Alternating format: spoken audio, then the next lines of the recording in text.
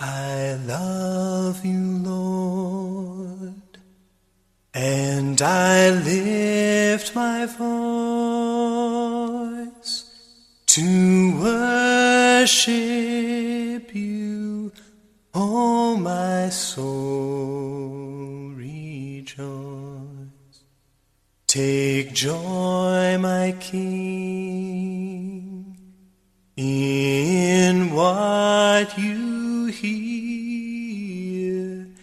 and may it be a sweet, sweet sound in your ear.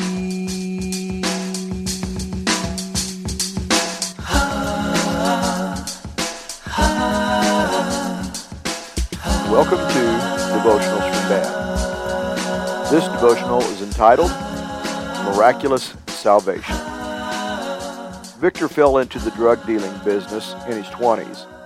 He ran a major drug operation during the 90s, which smuggled drugs into Central Asia where he lived. The job offered plenty of easy money along with loads of adventure. And best of all, Victor was really good at it. So good, in fact, Victor's operation expanded. But it only takes one bust to run everything. And that's exactly what happened to Victor. In 1996, Victor's success ended. Authorities caught him with nearly 9 pounds of heroin, which sent him straight to prison. To Victor, it seemed like the end. But really, God was just getting started. Victor's long sentence behind bars dragged on. His mental state continued to deteriorate until he was suicidal. And that's when God got a hold of him. Victor's cellmate received the New Testament Gospel of John from his mother as a gift. He offered to let Victor read it, but he refused. But one sleepless night, Victor decided to give it a try. At first, it made no sense, so he just gave up. But more sleepless nights followed, so Victor tried again. This time, as he read about eternal life, he felt God moving. Victor was a changed man, and it showed when some of his fellow inmates offered him some smuggled drugs. The old Victor would have just jumped at this, but the new Victor turned the drugs down. Being saved doesn't mean an end to our troubles, however. Victor got some bad news.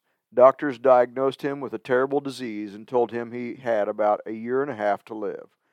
The news should have crushed him, but instead he had joy that confused his fellow inmates. Victor, confident in his newfound relationship with Jesus, had no fear of death. He knew it led to heaven. So instead of despair, he found hope. 2 Peter chapter 3, verses 8 and 9. But do not forget this one thing, dear friends. With the Lord, a day is like 1,000 years, and 1,000 years are like a day. The Lord is not slow in keeping his promise, as some understand slowness. Instead, he is patient with you, not wanting anyone to perish, but everyone to come to repentance. There's just something about a story. We all love to hear tales of transformation. We are all moved to tears by the testimonies of sinners transformed into saints. But what if your testimony is boring? Maybe it sounds like mine, a little something like this.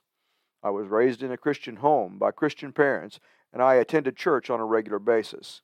I accepted Jesus Christ as my Savior as a young boy.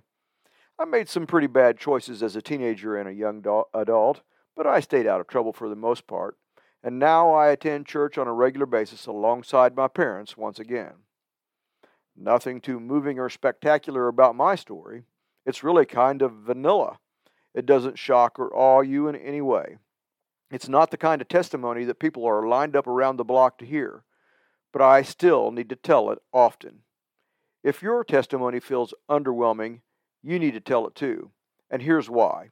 If you were born into a Christian family, that's because God is good. If you avoided the trappings of sin, that's because God is good. If you heard the gospel at a young age and you responded to it, that's because God is good.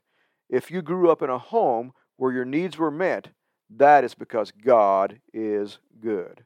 Being raised in a Christian family is a rare thing today. According to a 2021 survey done by Statista, 31% of Americans never attend church. 25% seldom attend. 11% attend about once a month, and only 9% of Americans attend almost every week. So in my humble opinion, that makes your vanilla testimony pretty darn spectacular.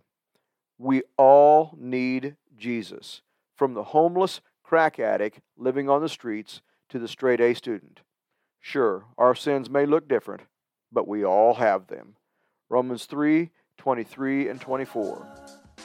For all have sinned and fell short of the glory of God, and all are justified freely by His grace through the redemption that came by Christ Jesus. Take joy, my King, in what you hear. May it be a sweet, sweet sound in your ear. It is my sincere hope that something in this devotional touched your heart. I hope that somehow you found some tidbit of wisdom that you can treasure in your heart. More importantly, I hope that you share this with someone that needs to know Jesus Christ as their personal Savior. Love you, Dad.